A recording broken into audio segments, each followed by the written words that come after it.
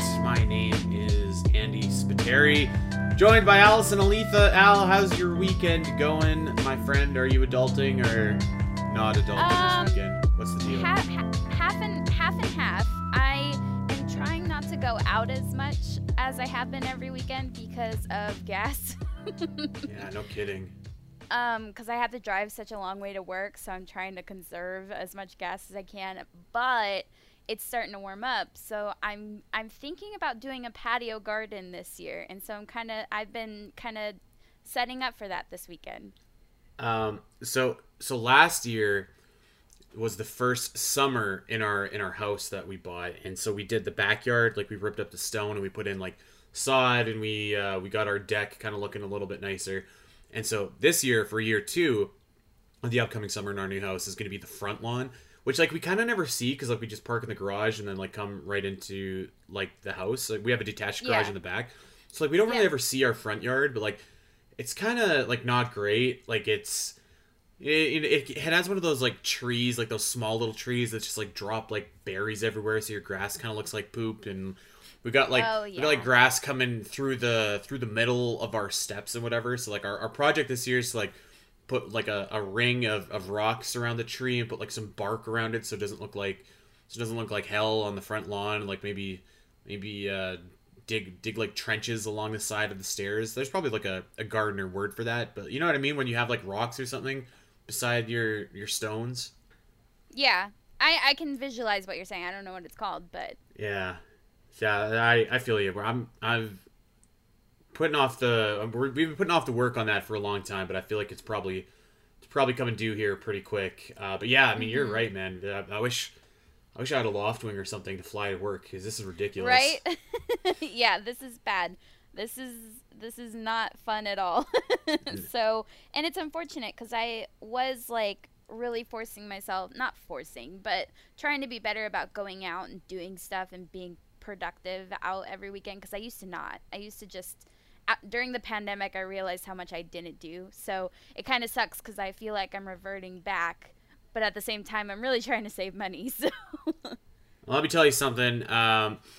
We didn't save money, but we raised money yesterday. Yeah. For the Trevor Project on the Champions Cast Twitch channel. We had a great time. We did, Mega Metroid mini marathon in support of the Trevor Project. You can tell that I'm like absolutely wiped still from this stream. I'm mixing and matching my words everywhere, but yeah, it was a great time. It was really my first time ever streaming like a full game on my own channel, using my own computer, using my own like Switch and capture card, and I have to say it was like pretty flawless. Like we there were no real big technical snafus, and I think everybody had a good time, and we've raised just over almost $900. So it was a really good time. Awesome. And I know that some of our listeners here came and hung out and donated and chatted. So just wanted to give a big shout out and thank you to everybody that dropped by. It was a great success, and we'll do it again.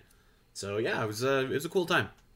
That's super awesome. I'm excited that the streaming portion, all the technical stuff was pretty flawless for you. I wasn't able to like hang out, but I did stop in a couple times just to check and see how everybody was doing and stuff. And I didn't say anything. I was busy, but I did hop in and it looked good. So it looked like you were having a fun time and everybody else was having a good time. And that's amazing. Almost $900. That's great. Yeah. My mother-in-law, bless her heart, I was talking to her on the phone this morning, and she's like, I couldn't figure out how to donate.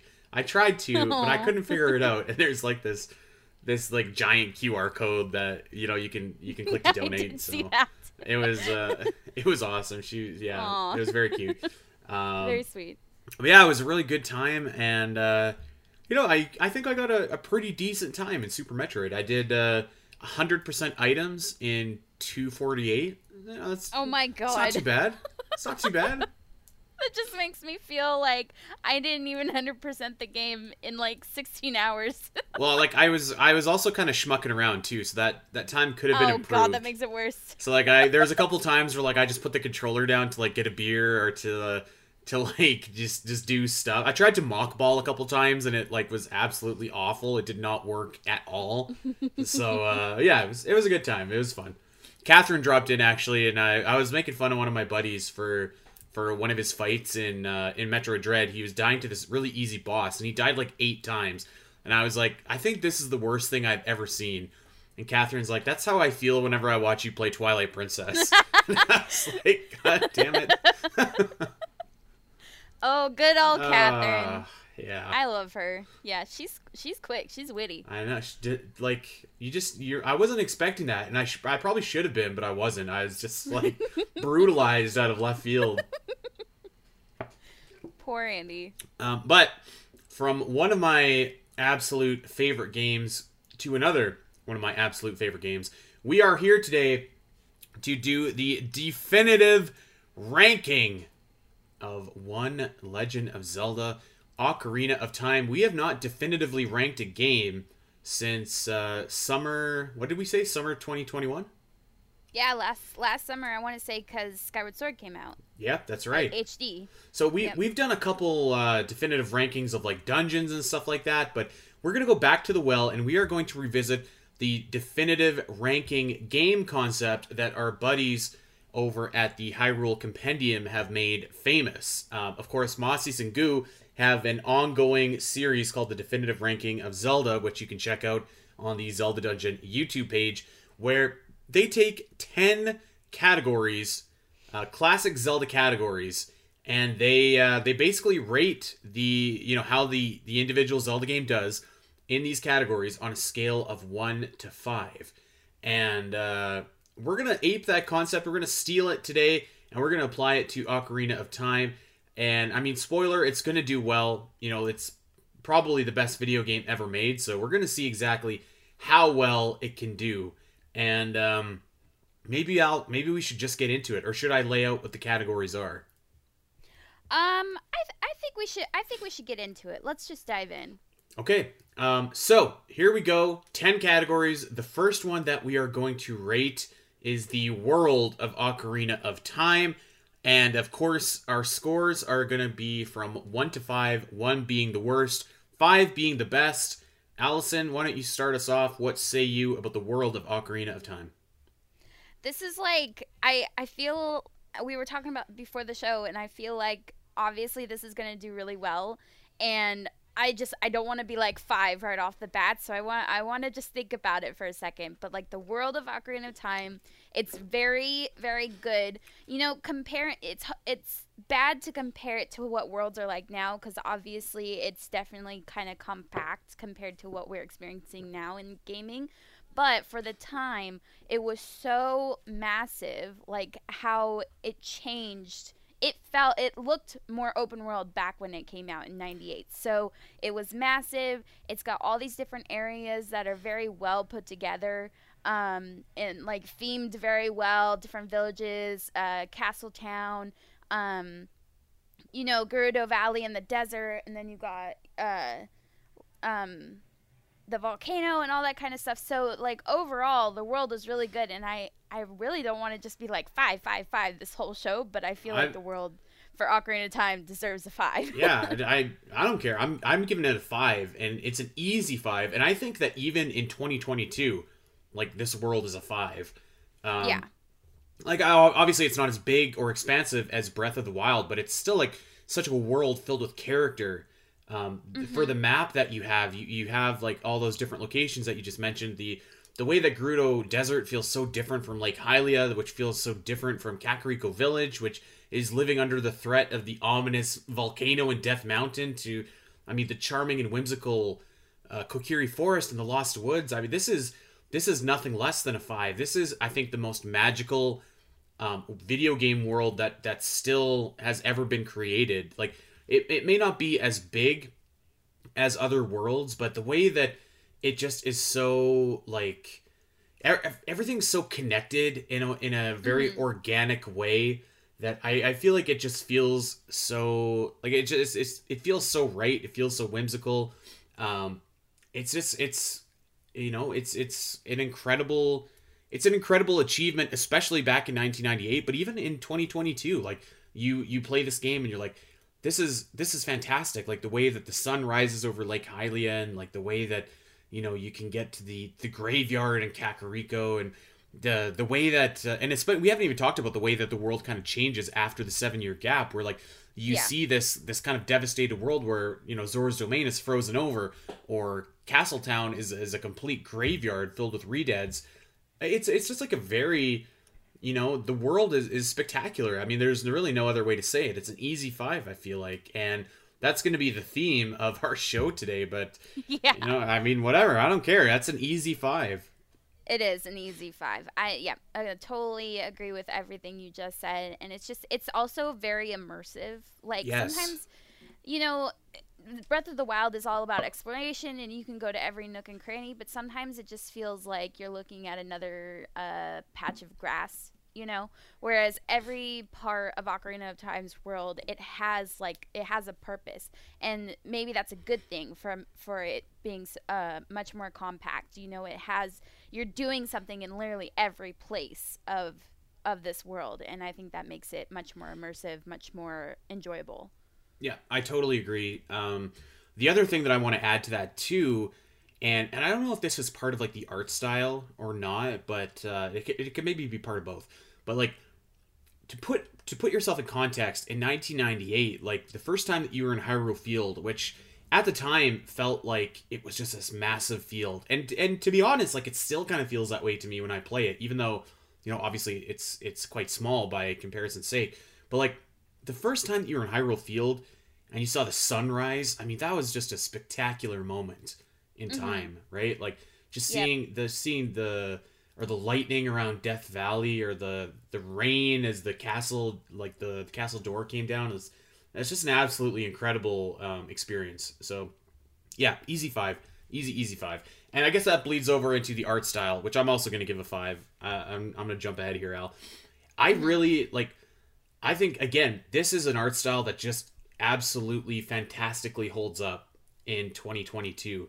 I think that even like the character models still look really good. Like they're a little bit pointy in that early kind of N64 way, but I think that they look really charming and good still. And like you know, kind of the upgrade that everybody got in Ocarina of Time 3D also looks very, very nice. But like the way that this game just uses its like color palette, I feel like is so expressive. Like you got very vibrant, bright colors all over the map, which I really love. But you also, like, you can kind of get that dark and gritty tone like in the Shadow Temple or in Kakariko Graveyard without kind of looking dark and murky like maybe some other games have ventured into. The way that the colors in this game just look so fantastic. I'm thinking of the Rainbow Bridge leading into the you know, Ganon's castle. The way that this game uses like the different colors to represent all the different sages and their areas and stuff, I think is spectacular. You know, the enemies in here look absolutely great. The items look absolutely great. I mean, some of the bosses are still like just breathtaking, like Volvagia and all of those guys, Bongo Bongo. I mean, it looks awesome. Like I really love the way this is probably the closest thing to like a perfect Zelda art style for me. Maybe Breath of the Wild has passed it a little bit, but it's kind of like a fusion in a sense of like of Wind Waker and Twilight Princess, where like I think both of those games ventured too far to the side for my liking. One was a little bit too cartoony, one was a little bit too like trying to be realistic, and you know, this really is the perfect cocktail in terms of Zelda art and how I like it to be, you know, how I like it to be presented. So yeah, this is another easy 5 for me.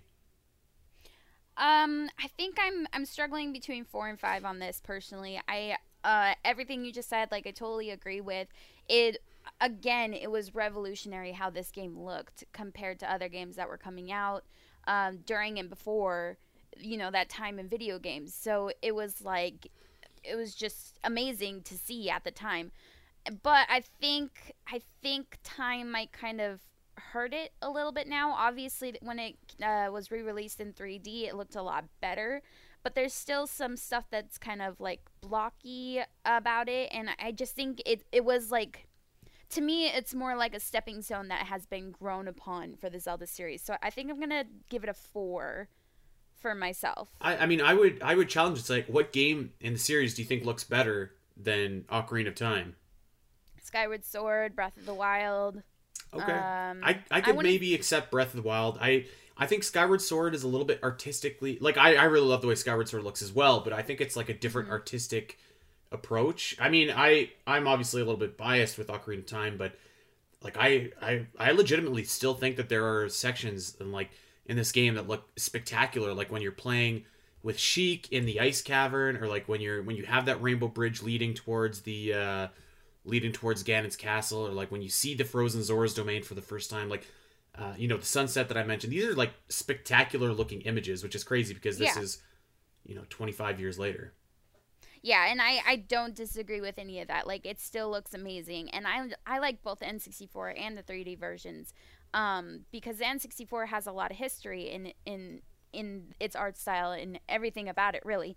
But I don't know. I just, like I said, I feel like it's more like a stepping block, and other games have really taken that and run with what it was and improving significantly. So I'm just gonna give it a 4. Okay, you know what, I can accept that. Let's see what you have to say about the story. I'm interested because this is one of the categories where I was kind of weighing a little bit more heavily on. This one and another one that we'll get to later. Ooh, this is hard. Can I do like 4.5? Because I feel like there's definitely a much more what's the word I'm looking for, like expanded or detailed story in the Zelda series, which is also obviously Skyward Sword. But Ocarina of Time had I'm pretty sure this was like the biggest story up until that point in Zelda series. Like anything before that kind of had a story, but not really like as significant as Ocarina of Time. But it had something beginning to end, something that was really fun to follow. It had a lot of twists and turns. Sheik being Zelda was great. Ganondorf, you find out that Ganondorf is he's talking to the king, but he turns out to be evil, obviously, but still, like, he's a very imposing bad guy. You have all these characters that you fall in love with that are an integral part of the story. So it's still, like, it's such an amazing story, but like I said, I think there's just one that's better that I would automatically give a 5. So I don't know, can I do 4.5 for this one? I think you got to commit. But so I was for me. Okay, I was kind of on the same like wavelength as you. And I was like, would I say that this is the best story in the Zelda series? No, I wouldn't. I would say that Skyward Sword is, but just because I would give Skyward Sword a 5, it actually also doesn't mean that I wouldn't give Ocarina of Time a 5. And I think I'm going to as well, because like I said, there are like you kind of touched on, like there is a lot of like really, you could break the story down into like a couple different portions, I feel like. So first of all, there's like the world building and the lore that is so integral to the rest of the series. You are introduced to the 3 golden goddesses and kind of the whole, you did have the Triforce broken down into wisdom, power, and courage before, but I feel like Ocarina of Time like really kind of solidified the importance of that and really kind of solidified the intertwined destinies of Link, Zelda, and Ganondorf. So I feel like that the game really built on that, and that's something that consistently like has been presented as a thread throughout the series. So I feel like it really does a great job in that way. I feel like just narratively as a standalone story, the game is really awesome. You can see Link kind of grow and adventure with all these other characters and like eventually overcome Ganondorf. And you do have the plot twists in there where Ganondorf actually comes in and seals away and takes over the world basically for 7 years, which I don't think anyone was expecting back in the day. You have the revelation of Sheik, as you mentioned. So I think the actual like start to finish narrative of Ocarina of Time is also like very, very strong. And then you kind of touched on as well, like you have the third pillar of like the different side characters and side stories that you can interact with and help and meet and stuff like that. And so like I look at a bunch of these characters in the game. Let's say like I look at a Mido or something like that, and I'm like, this character has like not a huge arc, but like a noticeable character arc and is interesting to interact with. And you could kind of go down the list and like say like, all right, well, I had a similar experience with Princess Ruto, or like I had a similar experience with Darunia or Saria, and like all of these characters have really interesting side stories, and even the peripheral characters I feel like are quite interesting in this story, like the Kuko lady in Kakariko Village has something going on, or like the construction boss and his son who lives in the woods. Like I feel like those stories are so interesting, and they're so like they just make this world feel so vibrant and so lived in. So I think that when you combine the fact that Ocarina of Time really like nailed down the parameters of the Zelda world in terms of introducing Ganondorf and the Triforce of Power and Wisdom and Courage and all of that. I think when you factor that in, when you factor in all the side characters and optional stuff that you can do and the connections that you make, and then you factor in just like the strong start to finish narrative, I think that I think I'd give this a 5. I was thinking maybe a 4, but I think I am. I'm gonna give it a 5. I mean, fair enough. And like you said, all that stuff is great. I just think, I don't know, something about it. It was just like, it kind of feels like, I don't know how to say this because it's not negative. I'm not trying to be negative about it, but like there was a lot of stuff that was started, I guess I would say, and like touched upon, and then it could have gone further, and maybe I would have given it a 5. Like some of the side characters you were talking about, like Mido, if you got more character development with him, aside from the 2 instances that you really talk to him, and similar stuff like that with other side characters. Maybe you got to, get to know some of the other sages a little bit more than you did. For instance, Niburu, you basically talk to her for 2 seconds, but you don't really have that as much of a connection to her as you do a lot of the other characters that you talk to, because she's like the last one. So I feel like things were touched like barely, and then they weren't like expanded upon, and maybe if they were, I would have given it a 5. Like it was like a really good solid start to story building for the Zelda series, but it just didn't quite push it for me. Okay, I can accept what you're saying, although I don't think I agree, because like, I'll give you Noboro though, because I feel like she's kind of the outlier there, but I also feel like the way that you meet these characters as a child and then are reintroduced to them as like an adult, and the way that the world has kind of changed in that time is like really effective storytelling. And I guess I would just say, like, looking at, I think I would say that Skyward Sword is certainly the best story in the series, but I look at the strength of that story, and it really does revolve around like the characters of Link, Zelda, Groose, and Impa, and maybe to a lesser extent Girahim and Demise. Whereas like I feel like Ocarina of Time has like so much different like threads going on all at once that it's an impressive package to me. But I can accept what you're saying. Okay. All right, you want to move on to the pacing and progression here? Yeah, pacing and progression. This is an easy 5 for me personally. Okay. I was wondering if we were gonna get that. Yeah, I'm with you. Okay. I'm with you. Yeah, like it's just it kind of sucks that my thoughts about pacing are a bit skewed by speedrunning, unfortunately. But even if I was playing this like just very, I'm thinking of when I first played it very organically, very like start to finish. My brothers and I played it together. We used a guidebook a little bit on some bits because it was a little bit difficult, but it was like from start to finish such a marvelously, geez, I'm having a hard time with my words today. Pace, story, gameplay. There wasn't too many dungeons, which I'm always thankful for. Like, I love dungeons, but when they do too many, it just gets exhausting. The first chunk of the story is like really immersive. You're like starting to get into it, and then boom, they hit you with that 7-year sleep, and you're just like, whoa, and you're jumped into this adult part of the story. And it's not even jarring like whatsoever. It feels so natural and so organic. And then you do, the next 5 dungeons, and again, it's not like too long, too difficult, too much.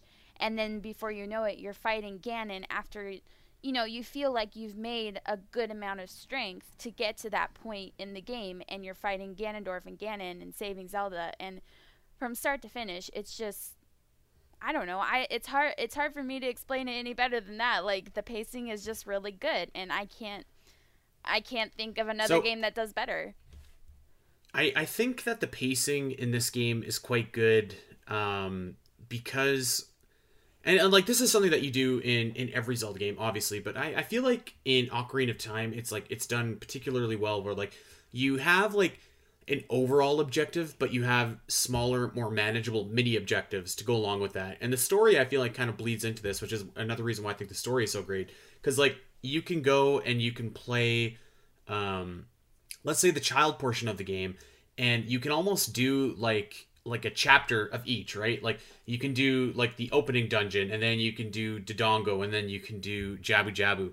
And, like, those are very, like, bite-sized and manageable, but you still do have this overarching goal. And you can say the same thing of, like, a lot of other Zelda games that kind of do that as well. Like in Twilight Princess, so your overarching goal is to get, like, the few shadows, or is to get the pieces of the mirror or whatever. But I feel like Ocarina of Time really kind of, like, keeps you moving at a good pace, and never, like, sends you on a quest where it's just like, ugh, I have to divert from what I'm doing to go and do this. Yeah. Which, like, I feel like, I don't know why I'm picking on Twilight Princess here, but I'll use that as my example. Like, I feel like in Twilight Princess, it's like, okay, like, we do want you to do to get this View Shadow, but actually you have to go and get all these statues working. Or in Skyward Sword, like, you have to go and collect Tad Tones and get the Song of the Hero or whatever. Exactly. Or you know, even in Majora's Mask, like, you have to play this ridiculous song and climb up this mountain and, you know, create copies of yourself. Where, like, I feel like Ocarina of Time is very like, you can go from one objective to the next, to the next, to the next, and it's like a much more contained experience, but still in the overarching, like, grand scheme of things, it's a, you know, it doesn't feel like a slog, I guess, basically is the way that I'm trying to say.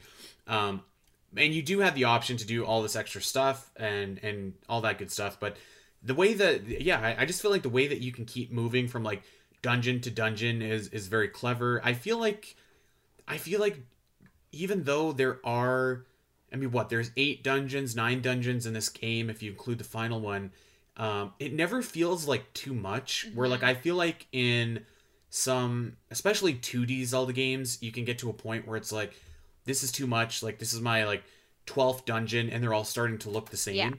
Yeah.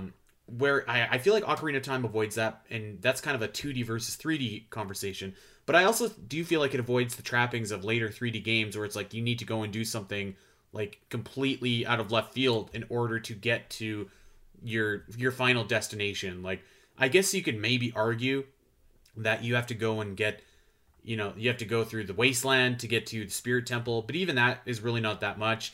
You usually have to do something before you can get into the dungeon, but it's not like something outrageous or something that is going to take you, like, forever to do. And I think that Ocarina of Time really smartly and really efficiently does that quite consistently throughout the game. And, like, even if you're speedrunning it, you can optimize this game really well. Yeah. In order to keep it moving. So yeah, all that stuff, like the pre-dungeon stuff that I complain about in other games, it's really not a bother in Ocarina of Time because, like you said, it's pretty quick. It's like quick puzzles, you know, like the ice cavern, and, you know, running through the desert with the Lens of Truth, all that kind of stuff. So it's not really grating, and it doesn't halt your progression or your motivation to keep going. Whereas, you know, Twilight Princess, you have, like, 2 extra dungeons in there for the second half of the game. You've got the owl statues that you have to go get, or in the Oracle games, you've got 8 dungeons each. Skyward Sword, you have to do the Song of the Hero. You have to do all this, like, these super long sequences before getting into the third dungeon of the game. Is just like, it takes like 2 hours to get there, and it's just not the best. Let me throw this out there too, okay? In Twilight Princess, you have to herd goats like 6 times before you can get to the first dungeon. Okay, that is such an exaggeration. In Ocarina of Time, you are in the Deku Tree within 10 minutes. Yep. Okay, so. You can't even compare. And just to be fair, you know, in Skyward Sword, you're doing the whole ceremony, you're flying around on your loft wing. There's none of that.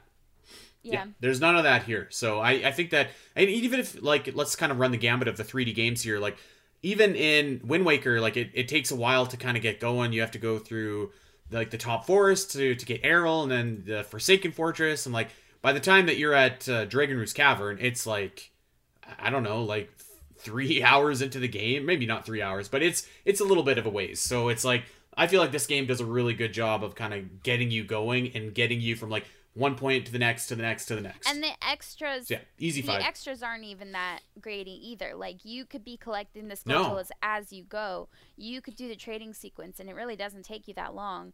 And all these other little extra mini games and stuff that you could be doing with side characters. It's just overall, like, it's a well-balanced game, pacing-wise. Yeah, totally. Okay, let's keep it going here. Gameplay and combat. Al, I'm doing it again. Okay. I'm gonna do it again. Okay. I'm giving it a 5. I have to. I like this. This game is, I think, the most revolutionary game maybe ever made. And you could maybe argue that like Super Mario 64 kind of brought the world into 3D first, but like the amount of things that Ocarina of Time did that instantly overnight became industry standards is staggering. Like Z-targeting is something that pretty much every single game has now, but that was Ocarina of Time. Context sensitive buttons is something that every game has now, but that was Ocarina of Time. Like the way that this game controls 25 years later is still like incredibly solid. The way that you kind of switch between third person and going into first person for items like bow or hookshot is seamless and fantastic. The way that they brought the weapons from the 2D world and made them work so fantastically in the 3D world, I think is just like such an achievement. The way that you can center the camera behind you. Like imagine something as simple as that being something that was so awesome back in the day to have. Like, I play Super Mario 64 to this day and I'm still frustrated by that camera, but I never get that playing Ocarina of Time.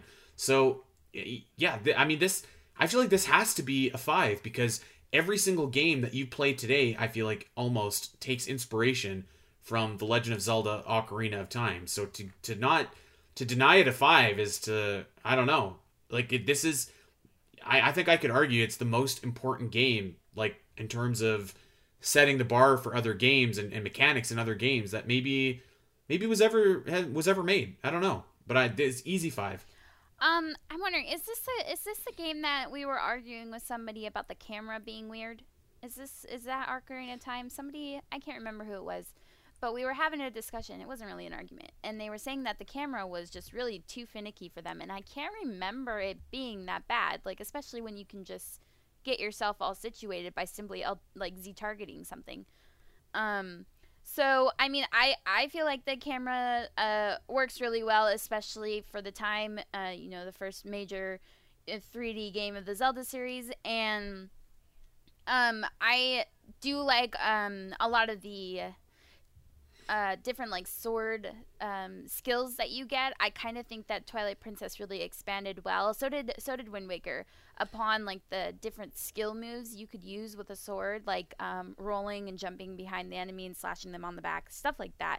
So it started there with Ocarina of Time with the spin move and jump slashing and such. I agree with everything you said about the items. It made it feel like very personal, like you were the one using the items yourself when it took it to first person, and aiming was like spot on.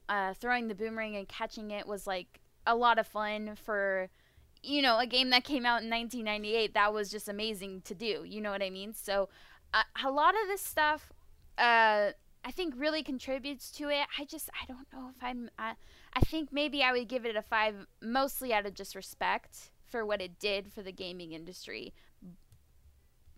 But I think that's the only man that pushed it to a 5 for me, is just the respect of it. You play Ocarina of Time like today and it still feels like absolutely flawless. It controls flawless. I would say that like perhaps I could understand the camera being maybe an issue for like a younger player or a newer player. But I mean, we have to kind of think that like dual analog camera controls didn't really become a thing until about 10 years ago, like a standardized thing in video games until about 10 years ago, I would say.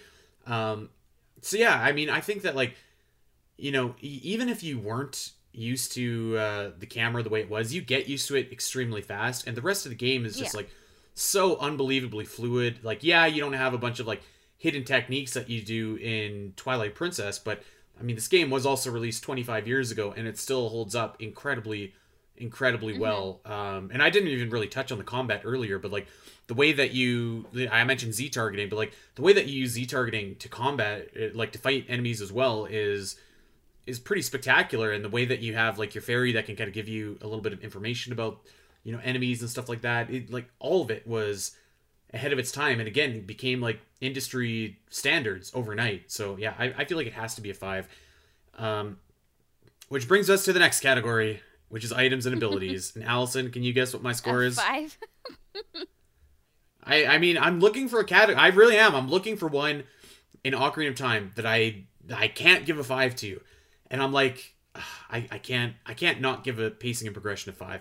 I can't not give gameplay a 5. I thought that story was the one that I could maybe not give a 5 to, but I ended up on a 5. But I'm looking at the items and abilities of this game, and like, yeah, it's a 5 all day long every day. And it kind of bleeds into what we were talking about with the gameplay. But like, I mean, the way that they took these items from 2D Zelda, like the hook shot, like the bow, and seamlessly transition them to 3D is like incredibly just impressive. The boomerang, the slingshot, like those are awesome like items, and they were regular items in the Zelda games, but the way that they felt in this 3D game was so like spectacular that it just deserves like a ton of respect. And it is, I mean, it's not just like respect either. There are some really like legitimately fun items in this game. Swinging around the Megaton hammer is a blast. I think that the mirror shield was such a cool item, and the way that you could absorb like the elements and stuff was awesome. The mirror of truth was awesome.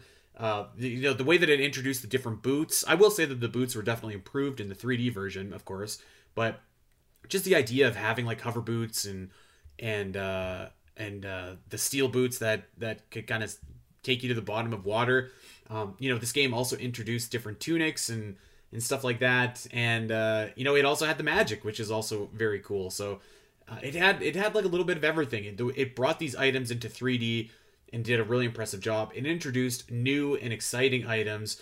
It introduced like cool upgrades to existing items, like the ice arrows and like the fire arrows and stuff like that. So yeah, I mean, I think it's a 5. I don't know what to say. I yeah, I agree. It set a really like strong standard for the entirety of the Zelda series. Like obviously there were items in the 2D games, but like there's something to be said about taking those things and turning them 3D and then having them just be improved and improved and improved throughout the series, along with new things added obviously, but this was like the standard crop of items for the rest of the series that we see. And I mean, I really like all the items that you use in this game, and you use almost all of them like a lot. I think the ice arrows are probably the only thing you really don't need in the whole game. Um, and then the abilities, like I said, it kind of set the standard where you're like jump slashing and spinning and all that kind of stuff for all these cool things that get improved in future games. So I know I kind of said that with like the art style where it was like a stepping stone, and this is a stepping stone too, but it was like a very very solid one for me. So I would say 5 as well. All right. This next category isn't even fair. We're talking about the dungeons of Ocarina of Time. I mean, what are you gonna say here, Al? I mean, it's a 5. It has to be. Let me tell you this: there are multiple games in this franchise where I would say the worst dungeon of Ocarina of Time is better than the best dungeon in that game. Yeah. I would say that for the DS games. I would say that for the Game Boy Color games. I would say that for let's see. I might be tempted to even say that for Link's Awakening. I don't know. Like I would certainly say that for the NES games. This I mean, I'm not even going to sit here and pontificate about the dungeons, because we've done that. We've actually definitively ranked the dungeons before. But I mean, like, you go down, you look at the roster of these dungeons, it's ridiculous. You've got the Forest Temple, the Spirit Temple, the Shadow Temple, the Jabu Jabu. Like, these dungeons are some of the best in the series. If I were to break the ranking, I'd give this a 6. Actually, this is the one where I'd give an extra point. um I don't know. I'm having a hard time. Like, I'm pretty sure I'm going to give this a 5 because everything is so well themed, so well paced. The enemies that are in these dungeons are great. Even the water temple that most people hate on is well paced. It's a great puzzle. It has probably one of the coolest moments in the game in there where you meet, Dark Link. Oh, And that was man. something that I always looked forward to when I was playing as a kid. Was like, okay, when are we getting to the water temple to fight Dark Link? And when you're an adult, it's kind of not as like hype inducing as it was when you were a kid, but it's still like one of the coolest moments in there. And then there's a bunch of other stuff that is great about the dungeons too. Helping Nibiru and then see that she kind of gets taken over and brainwashed to attack you is like an interesting twist in the Spirit Temple. And then also, tackling that temple both as child and adult Link. I love when you are going through like the complete creepiness of the Shadow Temple, which I'm pretty sure I've ranked the top creepy dungeon of the whole series. I think the only thing I really don't like about the dungeons is Jabu Jabu. I just think that is the most ridiculous dungeon in the series. So that's like why I'm struggling to give it a 5, but I think everything else makes up for my disdain for that dungeon. Yeah, one dungeon. Yeah. I mean, but I could sit here and say I think I would probably rank Jabu Jabu my least favorite dungeon in the game. But I could sit here and tell you, Al, that I would rather play Jabu Jabu Dungeon than any dungeon from the Oracle games, Yeah. any dungeon from the NES games, any dungeon from probably Link's Awakening, you know what I mean? Like, the worst dungeon is better than many games' best dungeons, and I think that's saying something. And we didn't even touch upon, like, the Beneath the Well, or the Ice Cavern, or Ganon's Castle, where there's, like, a mini dungeon in each. Like, I mean, it's not even fair. It isn't. It's not even fair. Yeah, like I said, I think everything else makes up for the fact that that's like makes it kind of a little bit imperfect, but it's just one small area compared to much bigger, much better dungeons. Let's go to the enemies and bosses. I feel like I can't even. I feel embarrassed at this point to be giving out another 5, but I can't not give another 5 when we're talking about like Volvagia. We're talking about that epic Ganon fight at the end. We're talking about Phantom Ganon coming through the portraits. Even King Dodongo is a stellar boss fight. There's I go down the list here. Bongo Bongo is awesome. Morpha is great, especially when you can cheese it and get it in the trapped in the corner. I mean, like, there's not Twin Rova. Like, there's not a bad fight in this game, and that's just the bosses. And like, you want to go down the list of some of the enemies, and you're talking about like just really, really well designed enemies that were brought over so impressively from 2D to 3D. I still cringe and shudder whenever I see likes in Ocarina of Time. They're absolutely horrifying to me. The I don't know what they're called, but those monstrous things that chase you in Hyrule Field are just absolutely terrifying. And speaking of terrifying, you got dead hands in here. I mean, like, I don't know what to say. It's a 5 for me, Al. I wonder if you can do any different. I won't. Are you talking about pea hats in Hyrule Field? Those giant plant things? The things that spin around with like the helicopter pea blades. Hats. Yeah. Those are obnoxious. But horrifying. Again, this is one of those things. Enemies in the Zelda series or in Ocarina of Time are one of those things that I look forward to getting to that point in bosses. So, obviously Goma's great, King Dodongo's great. I'm not a huge fan of Baronade, right? That's his name, Baronade, I think. Again, I think Baronade's probably the worst one. And then, oh my god, Phantom Ganon's probably one of my favorites. Volvagia's fine. Morpha, not so much for me. But Bongo Bongo, Twin Rova, and Ganon and Ganondorf, like, just all such solid fights that I always look forward to. It's just like my incentive to get to that point in the game. I love fighting the oh gosh, what are they called? Are they Iron Knuckles or whatever that are in? Yeah, the Iron Knuckles. Those are awesome. Fun. In the Spirit Temple, God. Yeah, and then like when their armor falls up and they get faster, and you're just like, ooh, okay. And they're so fun to fight. There are some enemies that I'm like not a huge fan of fighting, like Stalfos and all that kind of stuff. But like, who cares about them when you've got like all these really cool bosses to look forward to, and like all the minor guys you can kind of just zip through, and it's just. There's just so much fun to be had with fighting the bosses in that game. So it's a 5 for me, too. It's not even fair. It's not even fair. Like it's incredible. All right, well let's move on. I want you to go first here, Al. Okay. Side content and extras. Side content. What Okay. say you? I'm gonna give this a 4. I think that's being yeah, a 4. I think that it has a good amount of side content. It could have more. I think Majora's Mask did better side content wise. Um, but it has like enough to kind of like satiate your hunger for it while you're playing the rest of the game. You've got a fun trading sequence. You got also kind of a trading sequence with the masks where you can kind of get the masks to people, which is kind of fun, and it was like a precursor to Majora's Mask.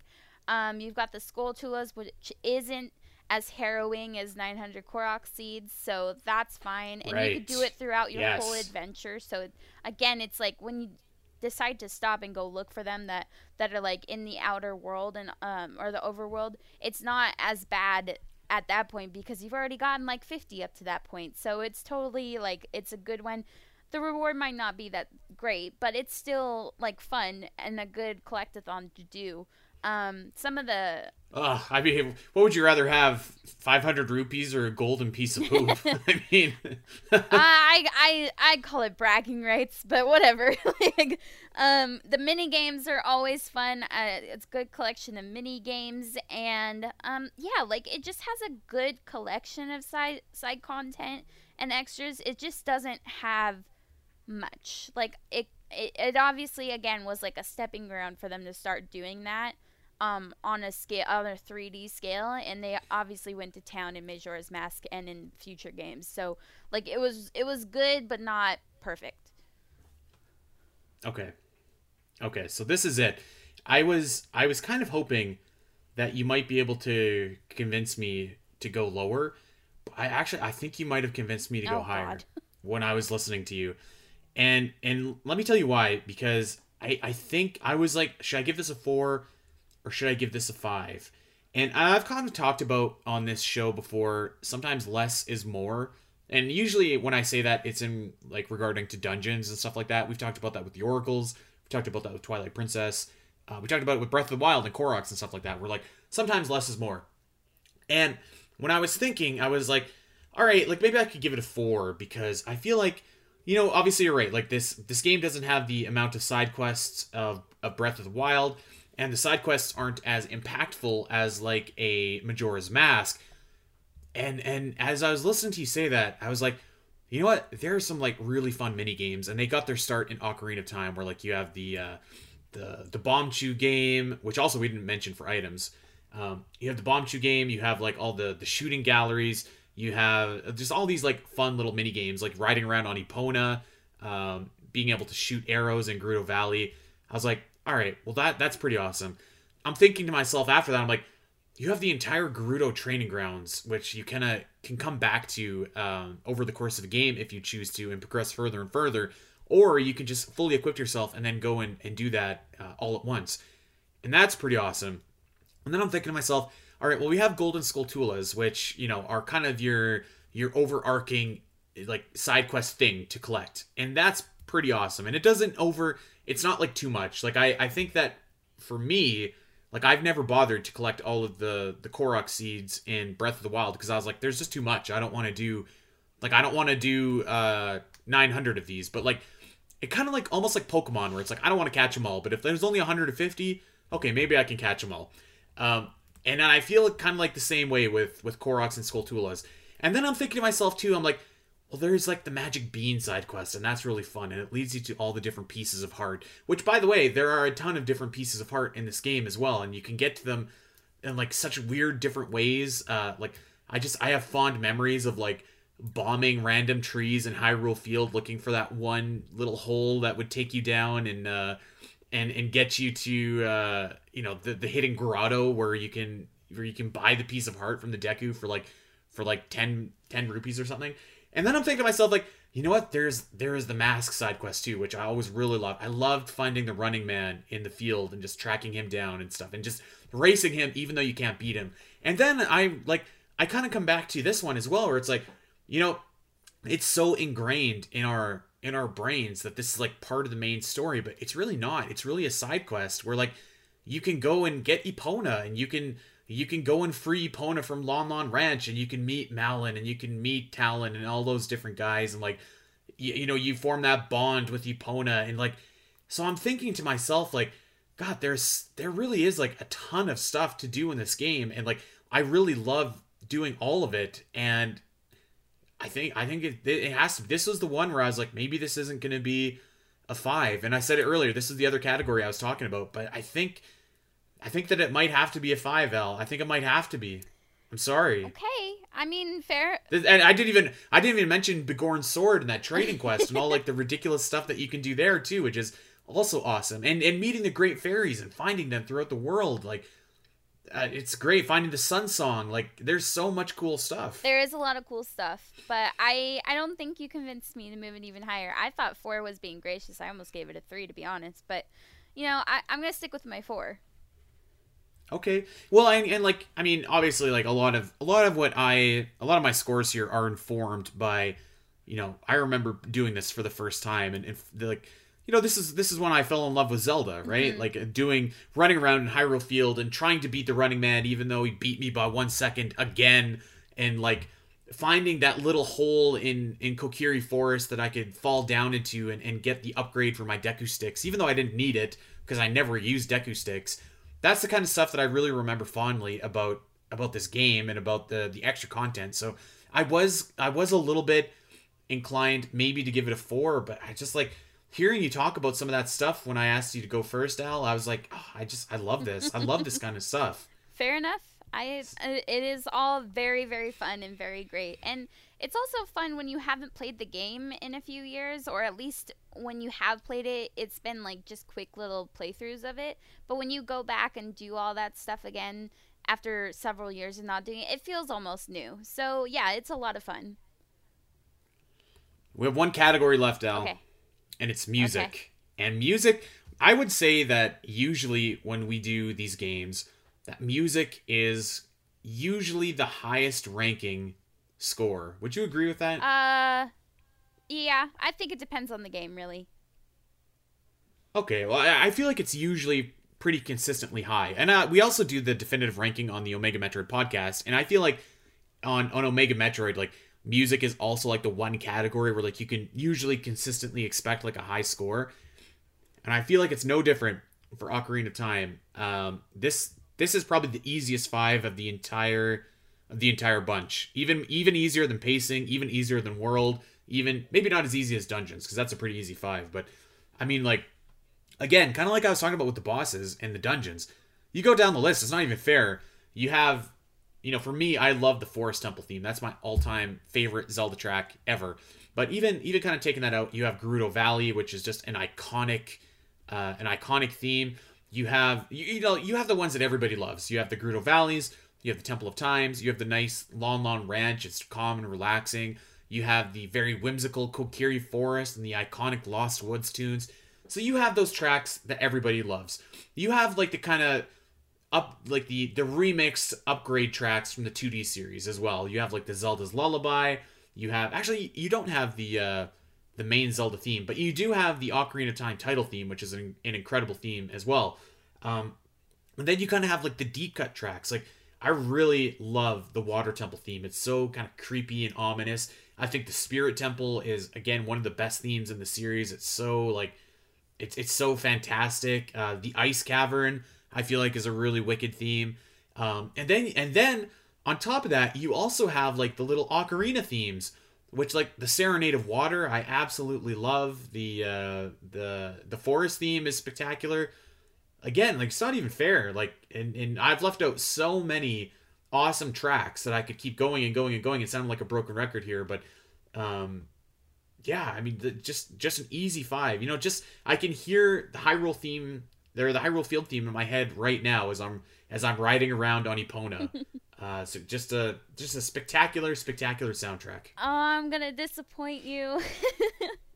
This is not an easy 5 for me, mostly because I have soundtracks I like way more. I have more favorite tracks from other games than I do Ocarina of Time, and that isn't to say that Ocarina of Time's music is bad in any way. It's fantastic. Like, I love Gerudo Valley. I love Kokiri Forest. I love, a bunch of the Ocarina songs. It's just not as strong as my love for other game soundtracks. Like I think Skyward Sword has to be my favorite soundtrack, and it's probably, save for like maybe one song on there, the best soundtrack in my opinion of the whole series. So I would give this game the music of this game a 4.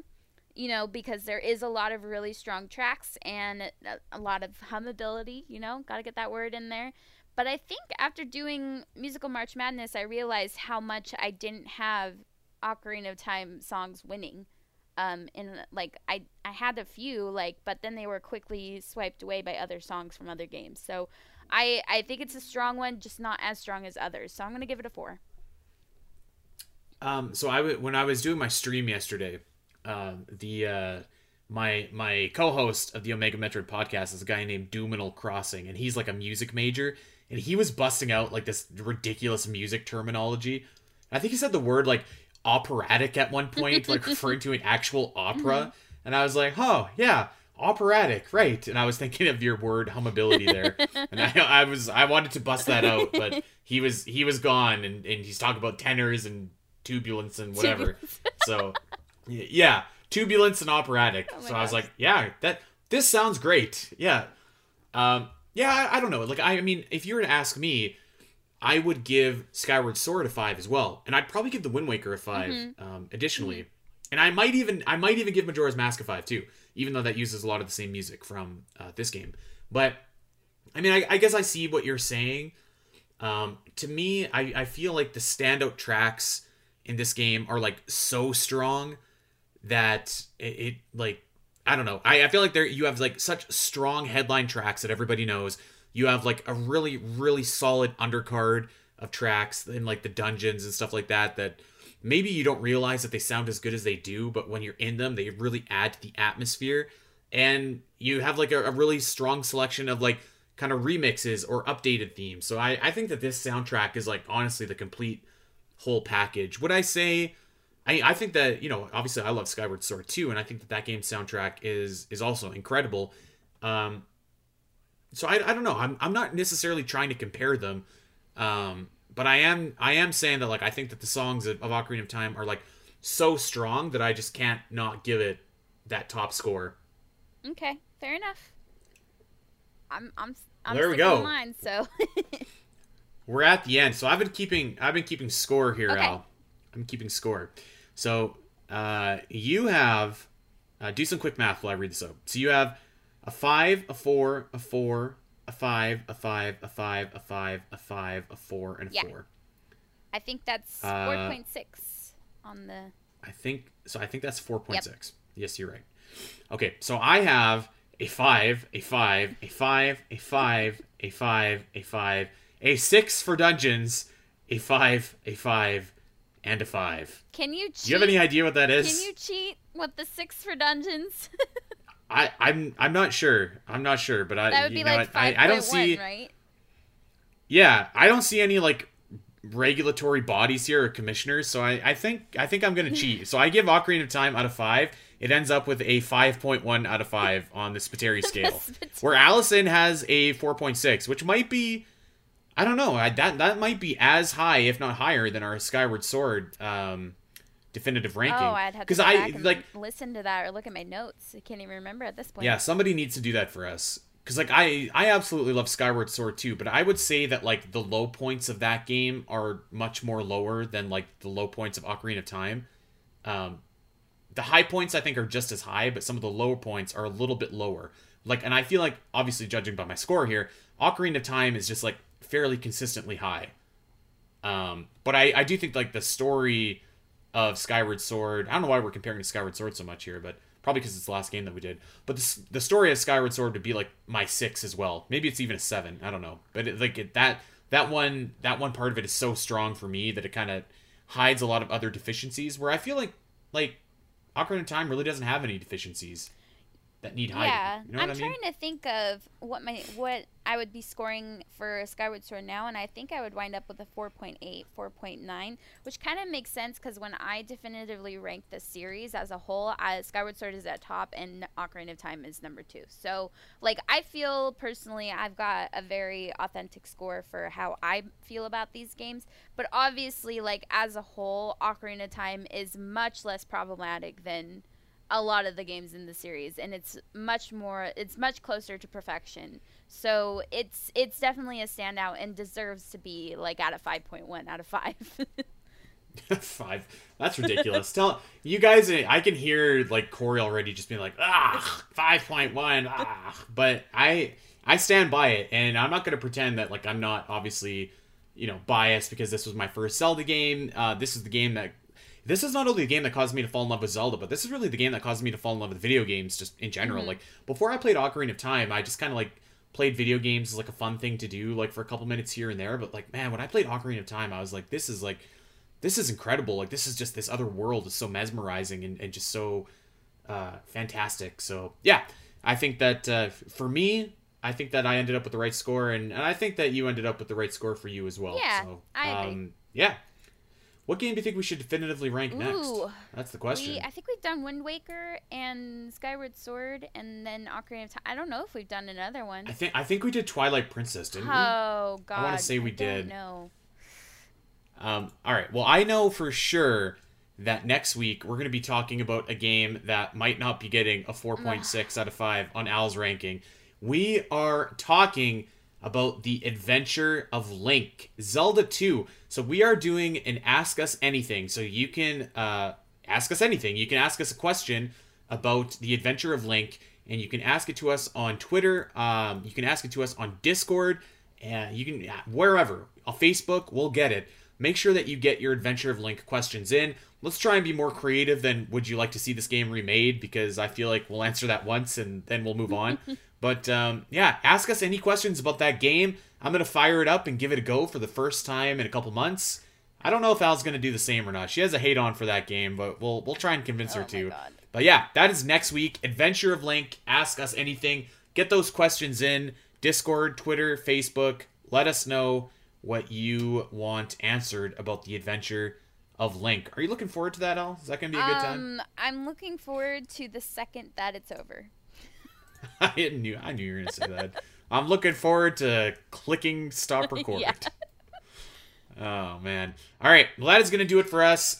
Once again, next week, Adventure of Link Q&A. Get those questions in. Twitter, Discord, Facebook, Reddit, whatever.